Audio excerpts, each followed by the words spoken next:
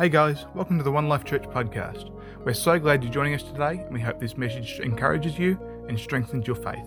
Enjoy the message. But I've titled today's message, Choosing the Way of Forgiveness. Choosing the Way of Forgiveness. Around about 18 years ago, we were lucky enough to buy our first four-wheel drive. We bought a Mitsubishi Challenger, and this year over the Christmas New Year break, we decided that we'd go to a little place called Gloucester. Anyone heard of Gloucester?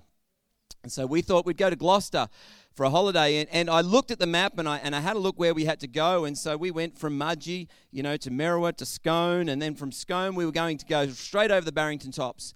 And as we came to an intersection where there was a dirt road that said Gloucester, and the road in front of us was still sealed, I noticed on the T-intersection sign that you could keep on going straight ahead and still get to Gloucester, and it was sealed slightly longer. But I thought, hey, why don't we just stick to the good, smooth road? Let's stick to the good road. And so we did. I chose to stick to the sealed road, the nice sealed road, that continued for about another 10 kilometres.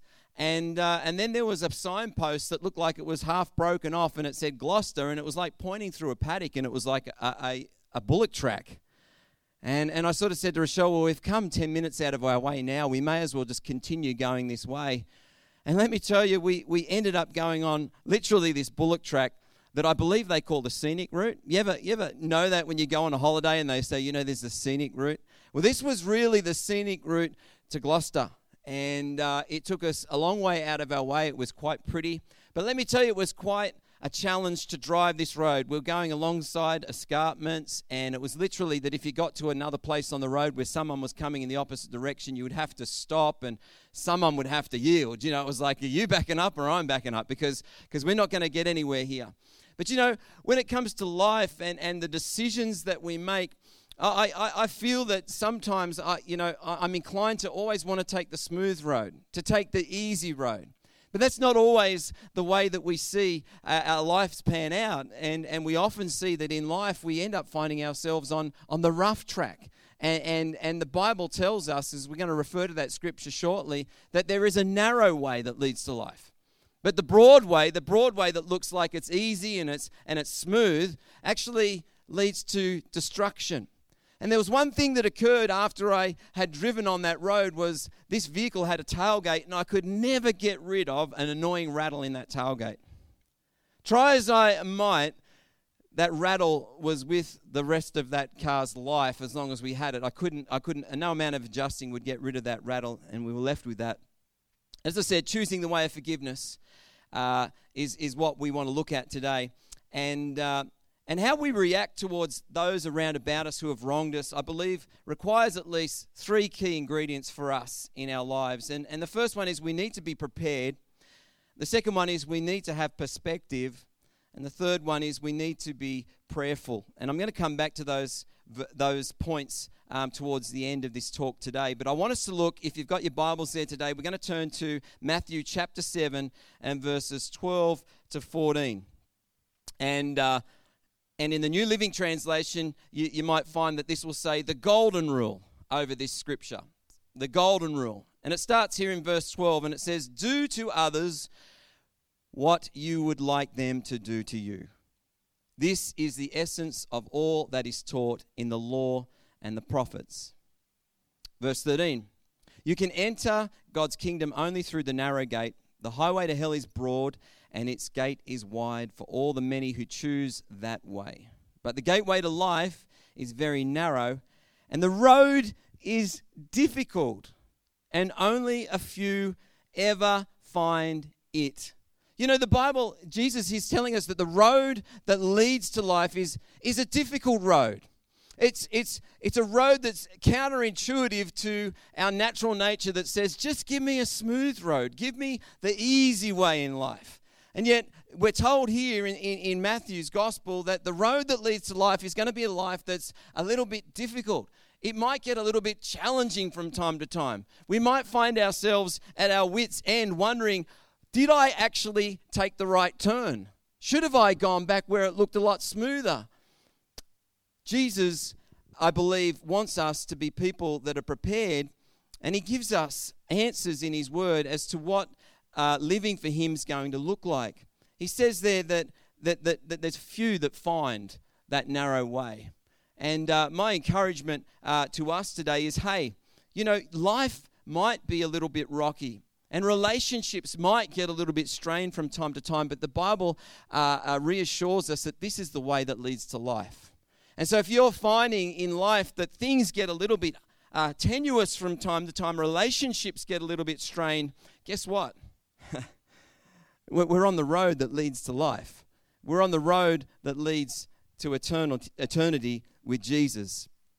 I want to share a quick joke, and hopefully it relates and hopefully it lands.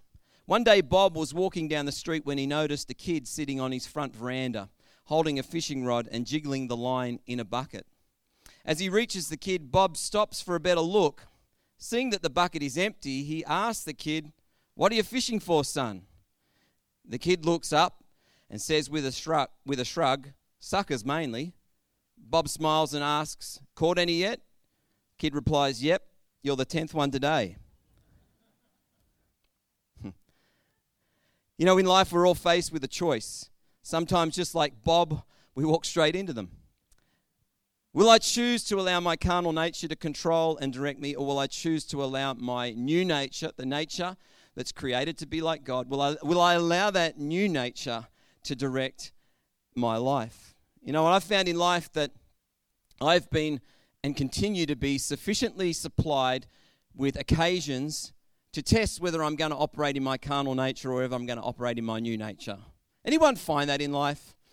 I'm sure I'm not alone. I'm sure I'm in a room full of people, or there's people listening to this podcast at a later date that can relate that in life we come up against people that can be difficult. We come up against situations that can really test the mettle of whether we're going to operate out of a place of a renewed nature, or whether we're going to allow the carnal nature to rise up and really at times make things more complicated than they need to be. And even Jesus himself, praise God that Jesus as our Savior has gone before us in all things, amen. And Jesus himself, even Jesus got to choose. In John's Gospel in chapter 10 and verse 18, it says, "No one can take my life from me. I sacrifice it voluntarily, for I have the authority to lay it down when I want to, and also to take it up again. For this is what my Father has commanded." Just as it was Jesus' God-given task, it was also Jesus' choice to actually lay his life down. And I've found that in life, when I'm wronged and when things happen, it's sort of like, it hurts me. It can upset me. I can become, in a way sort of affected by that. And none of us wouldn't be affected by that. But you see, I've got a choice as to whether I allow that to continue to fester and brood in my life, or do I choose to go the way of forgiveness? Do I choose to allow God's new nature that's been created and imparted into my life? Do I allow that to actually come to the fore at this point in time?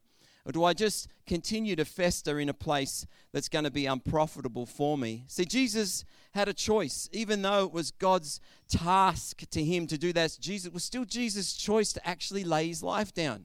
I don't know if that's ever occurred to you. He didn't have to do it. He chose to lay his life down. Irrespective of whether it was the Father's will or not, he was always going to do the Father's will, but he had a choice in that. And I believe the gravity of Jesus' choice in choosing to lay his life down and show us the way in Luke's Gospel, chapter 22, verse 39, which I haven't got there.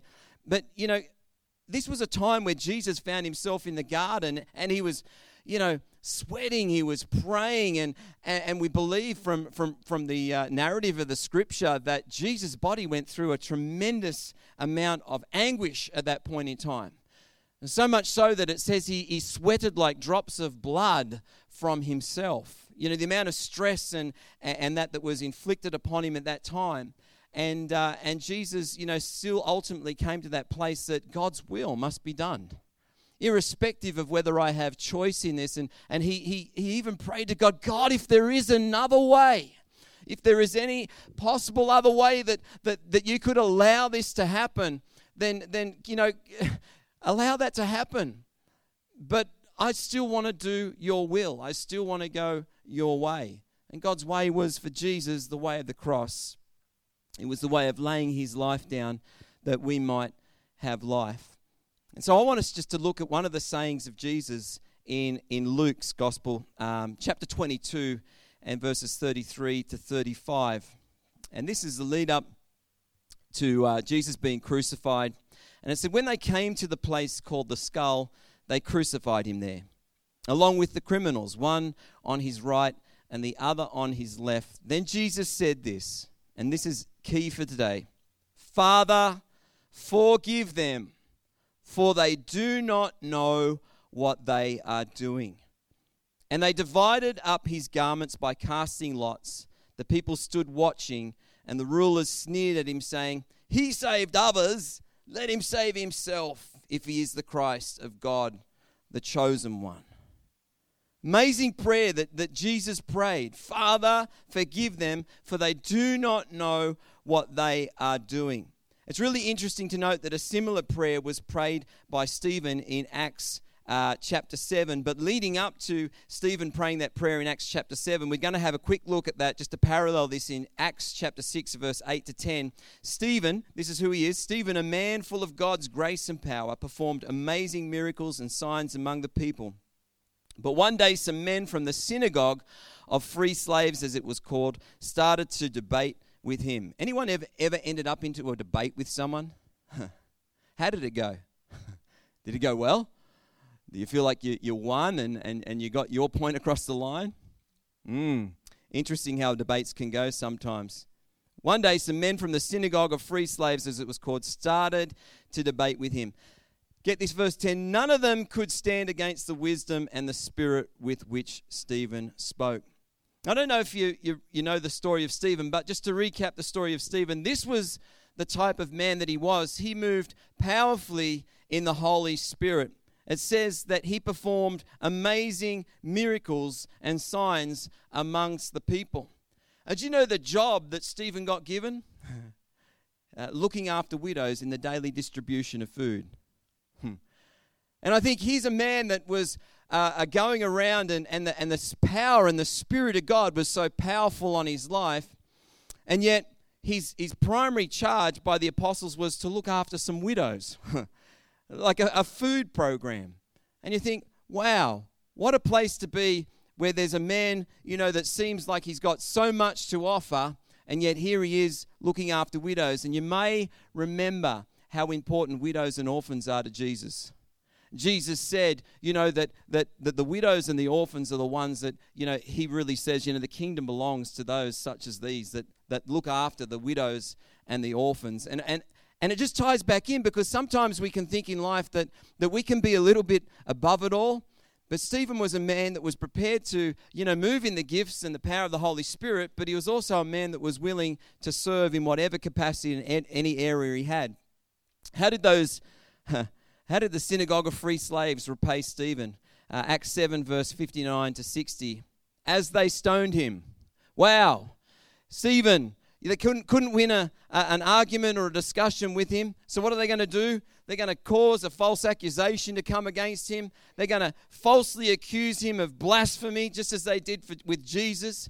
And what does Stephen do? Here in chapter 7, it says, as they stoned him, Stephen prayed, Lord Jesus, receive my spirit. He fell to his knees shouting, Lord, don't charge them with this sin. And with that, he died. Or as some translations might read, he slept, or he went to sleep. Jesus' prayer, as was Stephen's prayer, were the prayers of truly free men. And it's really interesting to note that he was Stephen with a group of people, and we don't exactly know who this synagogue of free slaves were, but they were people that were in bondage of some sorts, either to the Romans and they were released. And so they formed a synagogue, and they called it the synagogue of free slaves, or the synagogue of free men. And the interesting thing is that it was actually Stephen that was free. That these guys were still bound up, even though that they were, in the natural they were released from their slavery. They were still enslaved to an old system. And Jesus' prayer, as Stephen's prayer, was the prayer of truly free men, people who were not controlled by an automatic sin-filled and an emotional charged response. Anyone ever had an emotional charged response? Had an emotional charged response lately? Maybe you had an emotional charged response this morning on your way to church. It's good to be human, isn't it? It's good to be reminded about our humanity. But I believe that because they were truly free men, it resulted in a prayer of genuine forgiveness. Genuine forgiveness despite a lack of remorse or acknowledgement of sin or wrongdoing from their offenders. And let me tell you, it takes a love that is out of this world to be able to get to a place where you can automatically say, my automatic response is I'm going to forgive that person. I'm not going to hold this offense against them. You know, I can see that there is a greater good at stake here, and it's that person, valuing that person's eternity over the words or the actions that they have used against you. That God, through the power of forgiveness, can actually reach those people and transform their lives as well. It's so counterintuitive to our natural mind, but this is the kingdom, and this is the way the kingdom operates. I like this saying, or quote from William Barclay. Don't know if he's a relation to Tom. But anyway, it says, Christian freedom does not mean being free to do as we like. It means being free to do as we ought. And who knows, you know, the Bible says that we who are in Christ are truly free. And that's a whole nother topic in itself. But how often should we be people that automatically do things as we ought to do them as believers, and particularly when Jesus has showed us that there is a better way?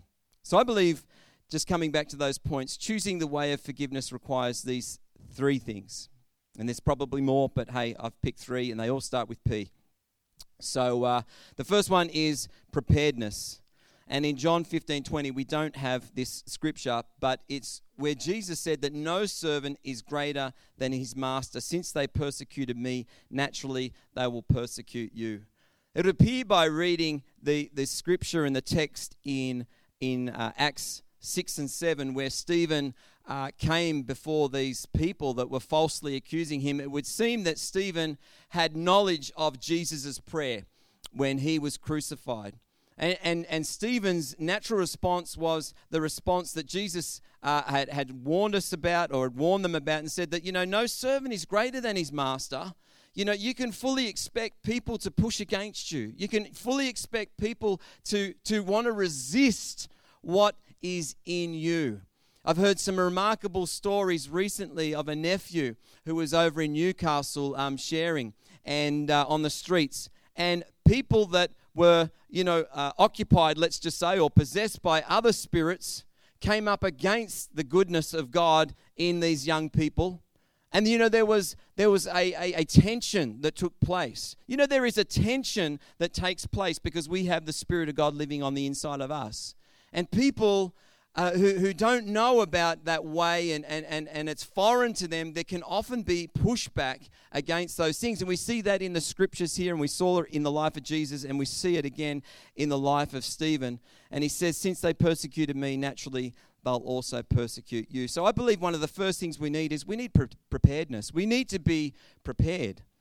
We need to acknowledge that this is not some foreign thing. When people come and they grade us the wrong way, or they even, take swipe at our faith because of who we are, because of what we stand for, because of who we represent. It's not something that we should be surprised about. In fact, it's something we should be very prepared for. And I believe that Jesus was wanting his disciples, as he's wanting us today, to be prepared. So the first thing we need to do is to be prepared in choosing the way of forgiveness. The second one is we need to have perspective. One of the things I see about Jesus and particularly Stephen paralleled in these stories, Jesus said, forgive them because they do not know what they are doing. And sometimes I've found myself asking myself the question, why are they doing this? what cause does this person have to bring pain into my life in some way? Well, I haven't done anything to wrong. You know, when we can say that I could defend myself and say I haven't done anything. I've always tried to be friendly. I've always tried to bless. I've always tried to be a blessing to other people, and yet I'm repaid by this evil, by this wrongdoing. You know, I think there's a lot of Psalms where King David even reflected. He says, you know, often he gets repaid evil for the good that he does. And that certainly was the case with King Saul in Samuel. But, you know, in life, you know, we often need perspective. We often need to be able to reflect and say, who really are these people anyway? If there's a person that has offended you or there's something that's come against you, who are they? They're just people. They're just broken. They're people that are in need of the love of a Savior. There are people that need to know that there is hope in Jesus. And I often think about this point because it gets me a lot, because I believe that we really need to have perspective to see things from the way that Jesus sees them.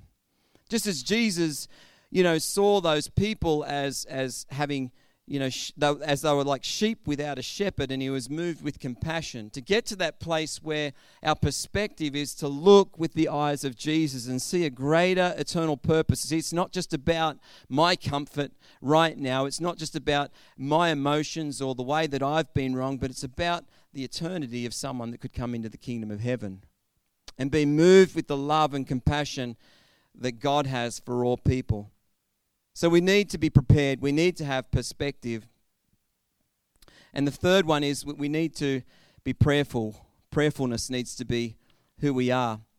See, in praying for their enemies, not only did both Jesus and Stephen set before us perfect examples of how we should treat those who wrong and hate us, but they also teach us never to regard anyone as being beyond the reach of prayer. We think about this.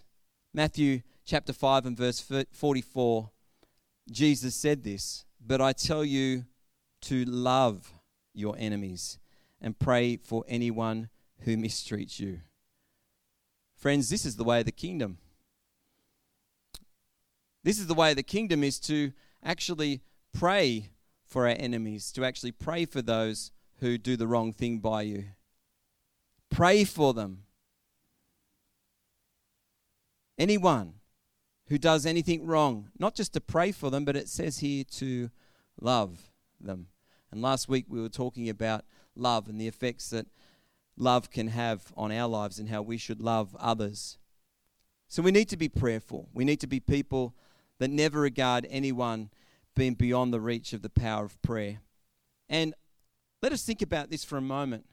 What was the results of Jesus praying that prayer on the cross? Was it just a good thing for Jesus to do and say, and as an example for us, Father, forgive them, do not hold, you know, this sin against them? I'm inclined to think about the day of Pentecost and where the apostles were filled with the Holy Spirit. And Peter gets up on his soapbox and starts speaking to these same people who crucified Jesus. And he spells it out from, this is what you did. And the Bible tells us in the book of Acts that 3,000 people came to faith that day. Friends, that's the power of prayer. That's the power of forgiveness. That even on the cross, as those nails were being driven into Jesus' hands, his heart was to see people released and come into the freedom that he was about to purchase for them. And that's the encouragement to us today, to think about the power of prayer and praying for forgiveness over people's lives and what it can actually do for people. The Bible also tells us in Stephen's circumstance or his situation that there was a young man named Saul who was present, and he thoroughly agreed with the stoning of Stephen. And we know that Saul went on to become Paul, a super apostle, someone who wrote the majority of the letters and epistles in the New Testament. You know, the power of forgiveness can bring someone into saving grace. And I wonder today whether we will be people that are inclined to forgive our enemies and to love on our enemies for a greater cause, not just to make us feel better, but because Jesus showed us that was the way to do it. He showed us and instructed us that was the way that we should go in this life. If Christ prayed for murderers, then surely we have a reason to be praying for that man, that woman, that wayward child, that unjust employer, that work colleague that says all sorts of stuff and spreads all sorts of rumors. Surely we can be people that can also pray for those that do the wrong things by us and love them. In Matthew chapter 6 and verse 14 and verse 15, I just want to close with this scripture, and it's from the Message. It says, in prayer there is a connection between what God does and what you do. You can't get forgiveness from God, for instance, without also forgiving others. If you refuse to do your part, you cut yourself off from God's part. I just sort of want to end where we started today. Today, I just want to ask you, is there an irritating rattle in your tailgate? Is there something that you find yourself, just out doing life? It's a fine sunny day, and all of a sudden, there's a rattle in the tailgate. You're being reminded about something that still hasn't been dealt with. Friends, I just want to invite us today to come to a place where we can deal with those rattles. We can deal with those things that really shake our cage. Those people, those offenses, those wrongs. And I'm not here to say that these things aren't bad, because they certainly are, and they can leave such a mark upon our lives and upon our souls. But I believe that the Holy Spirit's just inviting us today to say, hey, will you today choose to choose the way of forgiveness? Choose to forgive those that have done the wrong thing by you. Choose to pray for them. Choose to get a heart and to actually love them. We need to remember the cross. Christ prayed for his enemies. Learn then not to look on any as beyond the reach of prayer. Nobody is beyond the reach of prayer. And that's our privilege. We get to pray for people and we get to love people. God is good, amen? Hey, let's be encouraged today to be people that choose the way of forgiveness in our life, in our families, in our workplaces, in our schools, wherever we find ourselves. We stand out because we are truly different. Amen? God's made us to be his representatives.